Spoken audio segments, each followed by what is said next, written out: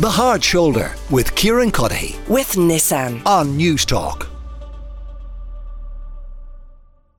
There are reports of record levels of respiratory syncytial, I believe it is, virus being recorded across the country. RSV mainly affects babies and is putting children's hospitals under huge pressure. And there's almost 1,000 cases of RSV last week, with almost 370 patients, most of them children, being hospitalised. Dr Máire Finn, GP at Ennis Centric Health, joins me now to go through what is RSV, what you should look out for, and what you should do if you, or particularly if your child, develops it. Máire, good afternoon. Good afternoon, Anton. How are you? I'm very good. It seems that there is a trifecta. There's RSV, there's COVID and flu, and RSV is particularly problematic this winter. Yeah, RSV is, they're the big three, aren't they? The three viruses. But flu and RSV are the seasonal viruses. So every winter we have peaks in them.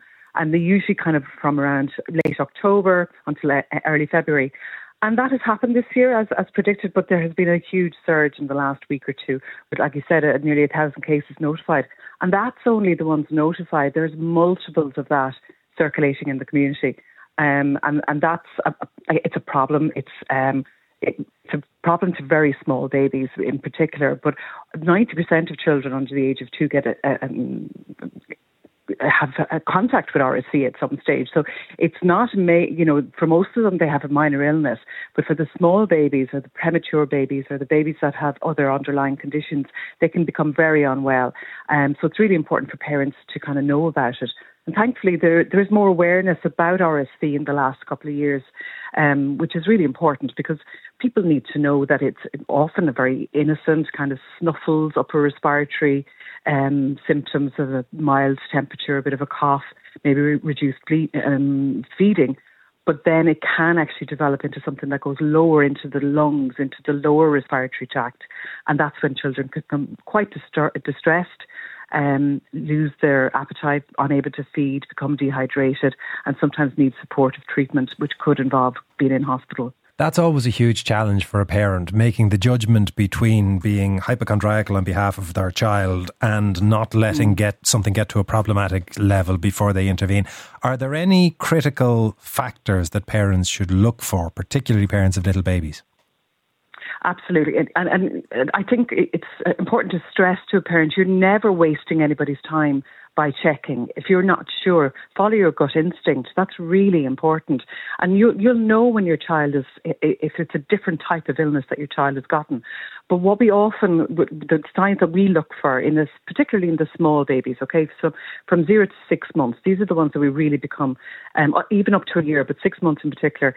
If a child is flaring their nostrils when they're breathing, can you imagine they're trying to get more air into their lungs, so they really put an effort in. If they're grunting or if their belly is rising and falling quickly when they're actually breathing, these are all signs that they're really putting an awful lot of effort, using their muscles of their chest wall to try and get air into their lungs.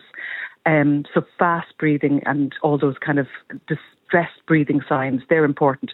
Another thing we always would look for is for small babies, if they're not wetting nappies, if they have less than 3 wet nappies in a day, that means they're getting a bit dehydrated, it means they're struggling, and it means that you need to take more care. If they're becoming very lethargic as well, babies sleep a lot, but there's a difference between when they're kind of just, it's hard to rouse them. That's important. Look at their colour, look at their temperature, but follow your gut instinct. That is really important. And in relation to the underlying disease itself then and the cause of RSV, we've heard a lot about respiratory viruses and the capacity to vaccinate against them. Is there any prospect of RSV showing up on the vaccine schedule? Yeah, well, there's big news around that. NIAC only very recently has published recommendations there's 2 vaccines in development with 2 different companies for passive immunisation. So NIAC has actually recommended them. They've been passed by the European Medicine Agency, and some European countries are using them already.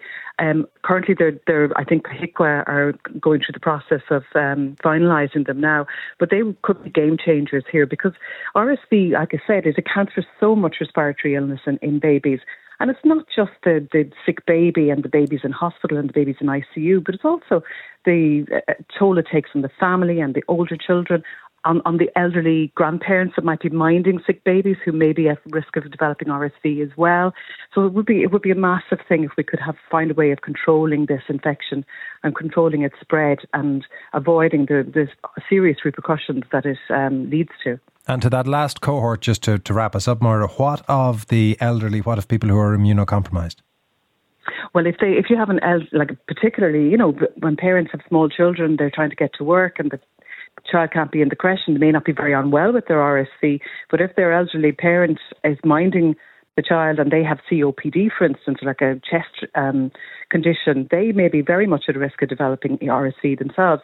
It isn't; they're not as vulnerable as the very small babies, but somebody who's unwell and maybe on inhalers or other treatment for respiratory conditions, yes, they need to be careful. There is a vaccine that has been brought out for the older population, and I'm not really sure where that's available at the moment. But, thankfully there's work being done around this and around viruses in general to try and limit their spread and limit their effect on the community at large. Máire, thank you very much for your time this afternoon. That's Dr Máire Finn, who is GP at Ennis Centric Health. The Hard Shoulder with Kieran Cuddihy. With Nissan. Weekdays from 4 on News Talk.